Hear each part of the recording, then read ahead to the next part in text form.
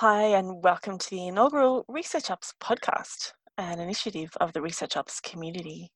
I'm your host for today, Bridget Metzler, and I'm one of the co-chairs of this huge global volunteer-run community. So to start, I'll give you a little introduction. I'm assuming if you're listening, then you might know a little bit about ResearchOps, the mechanisms and processes that set user research in motion. If you'd like to know more about ResearchOps, you can find us at our website, researchops.community, or on our Medium publication, ResearchOps. Follow us at Team ReOps on Twitter and join in the conversation at #ResearchOps. So the community itself was founded in March 2018 by Kate Towsey, who subsequently left in December 2018, and it's been run by myself and the guest of today's show, Holly Cole, since then, alongside 11 directors who are leaders and emerging leaders in the field of research or operations. Holly and I recorded this about a month ago when people were still at work and the coronavirus epidemic was just getting started. As it's the first podcast, there are a few glitches in the tech, and I hope that you'll forgive that and also allow us to get better as we go along. Here's our chat. Hope you enjoy it. Hello and welcome to ResearchOps Fireside Chats. This is the first in a series of chats that we're hoping to make available to the ResearchOps community. With me today, which is very, very pertinent for the very first Fireside Chat, is Holly Cole. Holly Cole was born in Texas. She dropped out of high school and she was a neo-hippie for a good while. Eventually, she went to the University of North Texas and got a degree in sculpture. She worked in oil and gas and marketing for years, and then she got involved in the Applied Design Research graduate program at UNT, and she hasn't looked back. User research was the only thing that didn't get boring for Holly, that doesn't get old. People are fascinating, she says, and she never gets tired of watching and observing people interacting with each other. The most valuable information that she says that she could think about herself is a story about an older friend on a fixed income. She grew up with a pen pal in Australia and has always dreamed of visiting. I hope she's going to visit sometime soon because I'm from Australia too. She posted about it online regularly. So she sent her friend there to Australia for 6 weeks a couple of years ago. She says that she's not a kid from Texas and North Carolina with a huge family. She's not an artist. She's not a research leader who's worked for research teams, product teams, marketing teams, and design teams. She's someone who thinks it's important to make dreams come true. And on a personal note, Holly Cole is the co-chair of the ResearchOps community, and I think she works really hard to make all of our dreams come true. So welcome to the Fireside Chat, Holly. How are you doing today? That's what I'm doing here. I'm making Bridget's dreams come true. Yes, you are. I'm actually doing wonderfully today. It's been a stressful week, I think. This year has been interesting for everyone around the world, but I'm actually having a really good day. How about you? Well, it's very early in the day here, and it's people are getting up and getting ready for work and all that sort of stuff. So it's the start of the day. I'll have to wait and see. So one of the things I think it's important to add on to my bio is something that has been my tagline for a long time. Even when I was a researcher, I always said that my users weren't the people who use a product or a service. That they weren't even what people think of as common people that user experience and design is centered around. I make things for the people I work with. I make things for designers. I make things for developers. And those are the people that make things for users. So it's always been really important for me to think about how people work at work. As a manager, that's been a very fulfilling change in my life. I like being a people manager, and the opportunity to turn facilitating, doing good work at work into the point of my career was like that's part of why I moved into the human resources industry, was so that I could help people do more work, better work, get work easier. So this is just a natural continuation of things that I'm passionate about. So it's probably a good thing that this is what I do at work and outside of work and in my free time and for my social life. It's a passion. It's a You are passion. a woman who barely sleeps. I think we have that in common. So Mm-hmm. I've heard you say that the only primary research you do is to research researchers, and I Yep. know for myself, that's kind of like my litmus test for, am I a research ops person? If you're a research ops person, then your only primary research is researchers. Um, tell me a little bit about how you came to have researchers being the people that you research. Part of it was working for a consulting company and advising people on how to set up research more effectively in their companies. Part of it was the realization that everyone's doing research, whether you want to call it research or not. You're googling things, you're trying to get access to white papers by Deloitte or something, or Gartner, so that you can make a better decision. So that shift was really simple. If it's not someone for whom it is their dedicated job, it's dedicated as part of their job. And that's the part I want to know about. And how that helps them do their job. It doesn't stop with just the research. It's how you take it out and take action onto it. So as teams have grown, it's been really easy to translate that into, hey, there's people who are just doing research. We'll do research on researchers. Yeah, and so tell me, how did you come to be in the Research Ops community? I can't remember when you joined, to be quite honest.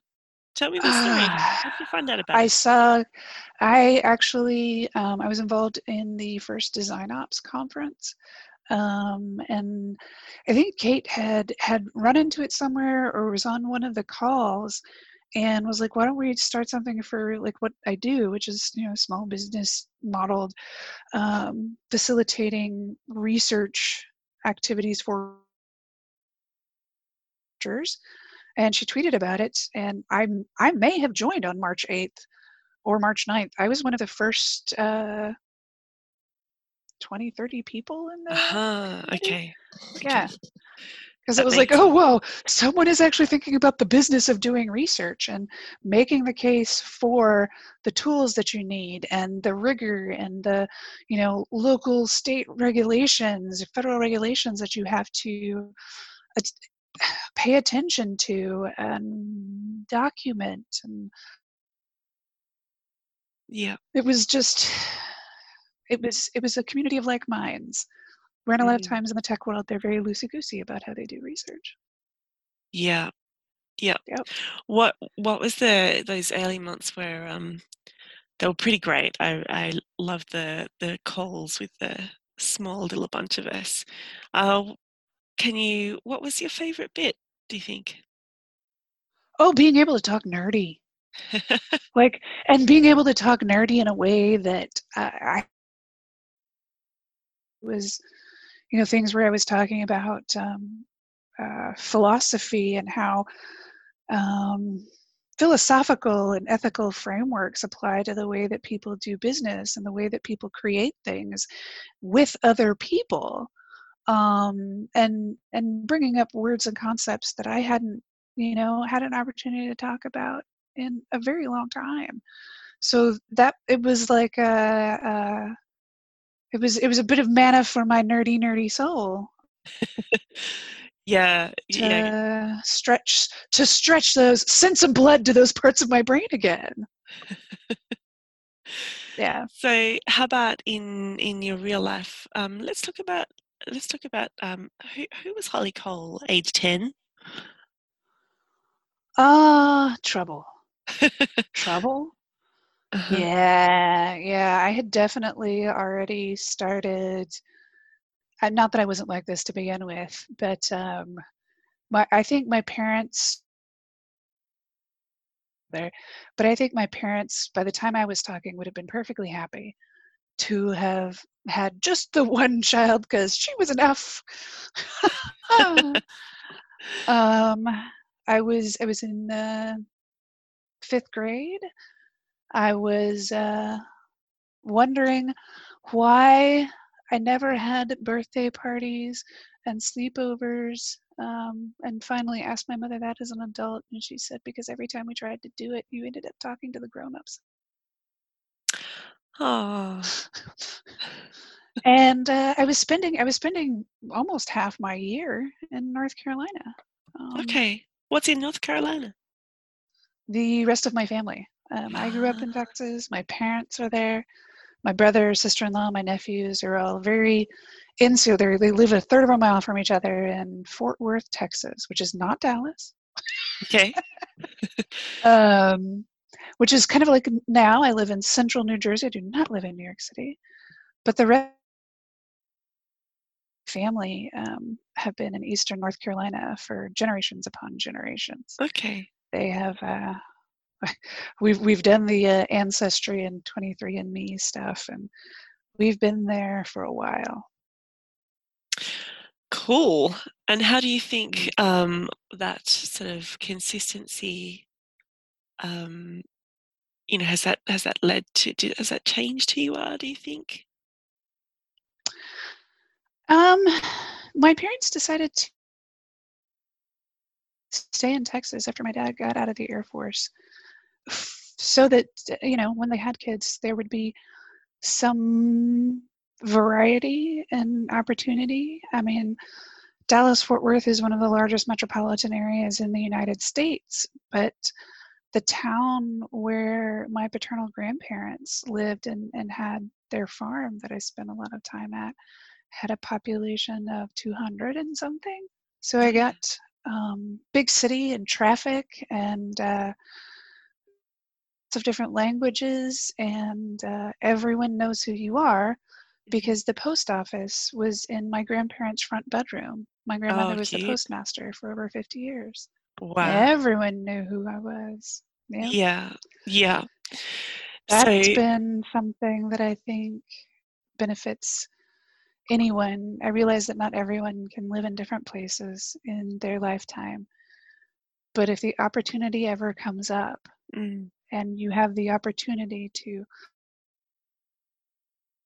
go and live somewhere else or go and visit somewhere else for a long enough period of time, the way that it changes how you think about the rest of the world, particularly if you're in user research, one of the fields in user research, it will do so much for you as a person and so much for your profession mm, that it's almost invaluable. It is worth the risk. yeah. Yeah. I feel like you're talking to me. um, I've always lived in the one Well, place. everyone should. Yeah. It would be of service to. I can't think of anyone that it would not benefit them. So Yeah, I totally agree. Um, so let's talk about how did you. So we've got young Holly, who everyone knows at the local post office. Uh, yep. you went to school and you went to university. So talk to me about you know, your path. What does that look like? Oh wow. I mean, I worked in or oil and gas, like digital data. I I I quit high school. If I'm perfectly honest, because I was smoking too much pot. I mean, I got a lot of my fun out when I was young, and I think that that's going to serve me well because the older I get, the more my body hurts, and the more I think I don't want to go windsurfing when I'm 60. Um, and I was mad actually when I took the GED freshman and not actually put up with going to school.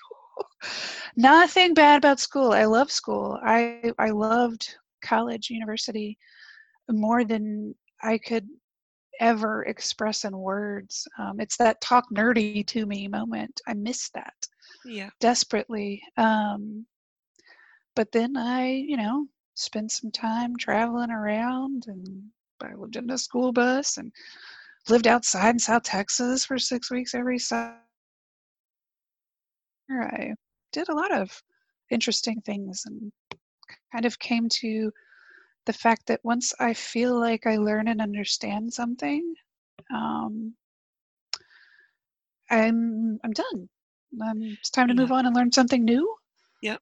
Um, this has never gotten old because you are, even being in the human resources industry for the past 4 years, it's the context of every problem, and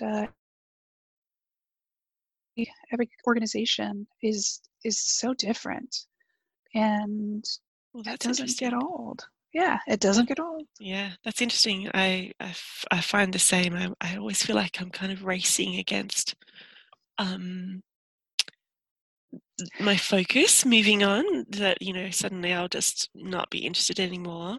But I found this to be absolutely um, magnetic in terms of how much I want to focus on it. And I think the same for the same reason, because whatever you're doing is always, there's always more to learn. So how about so now you've got recently got a new job, and that's really very focused on, well, it's a leadership position, but you're also an ops leader as well. Mhm. What are the challenges, do you think, for research ops as it's embedded in organizations? Um, it's also one of the challenges for research, which is the cross-functional partnerships you have to develop. Partially because, especially in technology, so much of it is based around services and tools, and that you may not have an entire team of dedicated researchers. You may just have a few, and then it's part of somebody's job. So making it is to entry very low, making the experience of doing research um, easy and quick and painless, and that it generates a lot of value for the person um, endeavoring through it, even if it's not something they really want to do or are comfortable doing. Um, it's You have to develop partnerships with not just legal and not just product function does, being a researcher does. Mm. You have to develop partnerships with tools and customer service. You need to understand how, in the United States, how tools like Salesforce work. You need to understand a level of not just what is useful in a Looker or Chart Mogul dashboard. You actually have to understand how a data scientist generates that stuff. You need Yeah. to you need to understand and campaign marketing management tools, so that you can have intelligent conversations and compromises with those people and those departments to find solutions that benefit you as well. Mm-hmm. So you're really bringing together, I've seen this visual recently where research ops is actually the ops that sits in the middle of DevOps and design and business, I've seen that because of too. our focus around tools and the types of data that we are responsible for the governance of. Yeah. Um, yeah, I mean, development, it's IP, it's intellectual property to the company. Design has elements of a little bit of both.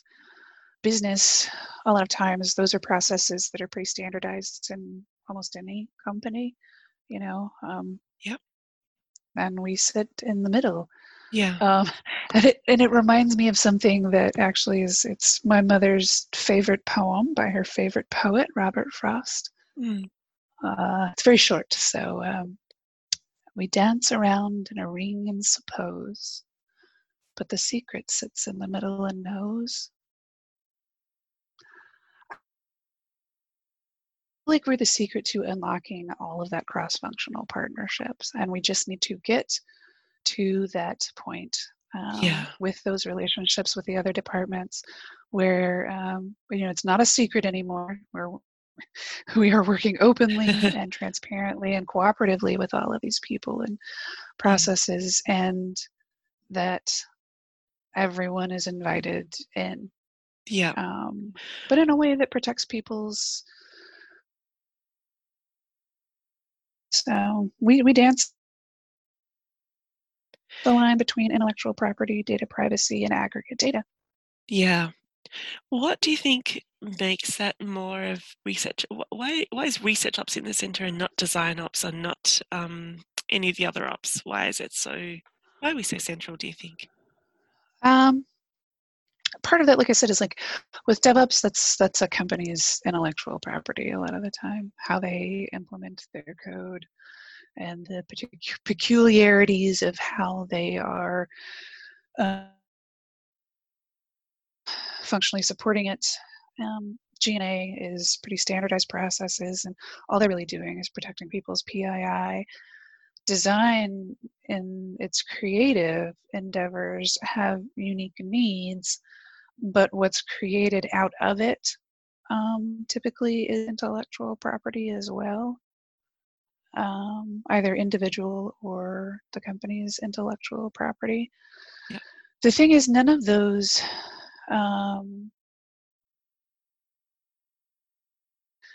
have a lot of similar overlap. The Yeah. tools for design that are maintained by design ops professionals, it's a it's the only thing that's common is the business's procurement policy, which is actually a G&A policy, a Yeah. general and administrative policy. Yeah. That's the only thing that's common is those things. Yeah. And each one of those departments, if you were going to include both, they aren't adopting any of the processes of G&A, and they don't have to account for those standardized processes, but we do. Totally. It's like Yep. that's the stuff we live. So what do you think? It sounds to me, that we've talked a lot about the democratization of research, and that's sort of one of those central sort of tenets of what ops is all about. What do you think are the risks of introducing ops? What are the things we need to be careful of? Is there anything you've come across that you think people should know? Unnecessary complexity. Yeah. There's because you as a leader, the business may want a certain, or your department may want a certain level of complexity in a tool, and it is your responsibility to push back and say, hey, at me as the person who's researching the research process and researchers, no, we do not need. We can plan for that if we ever need it, Yeah. but to introduce that complexity now,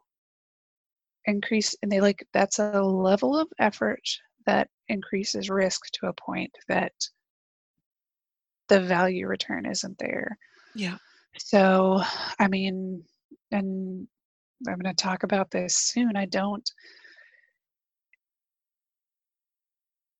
works for you because of the size of your company and who is doing research and how people are looking for the research that has been done. Yeah. If a folder structure works for that, don't go buy a tool. Yeah. These Yeah. folders. Yeah. It's different contexts for different organizations, definitely. Yeah. Yep. So one of the risks then, if I'm hearing you right, is sort of not understanding your own context enough and trying to implement somebody else's ops. Yes, and not understanding, it's not just the context of your research, but the context of the way your The business organization. works. Totally. Yeah. Yeah. Yeah. Yep. So how about the opportunities? What's the good things for you? What's made it worthwhile? Helping people do better, more rigorous work that I hope we are providing tools to them where they can take it to any situation where they might be, oh, this is too much, or they can't actually develop those cross-functional partnerships. Yeah. I hope desperately, if we're not providing tools for that, we're at least providing a space for you to ask the question or find some answers. Yeah.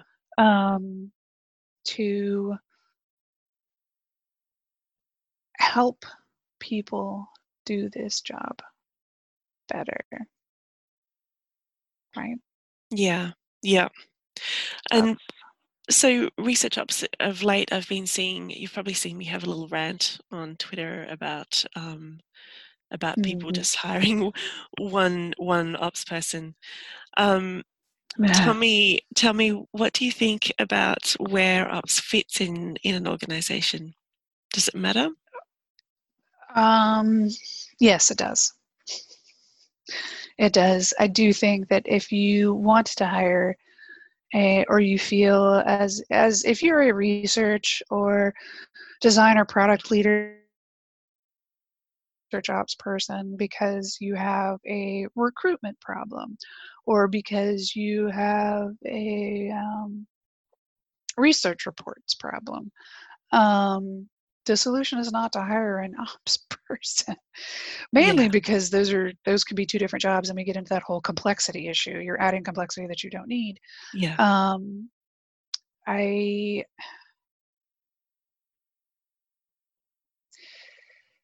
hiring someone to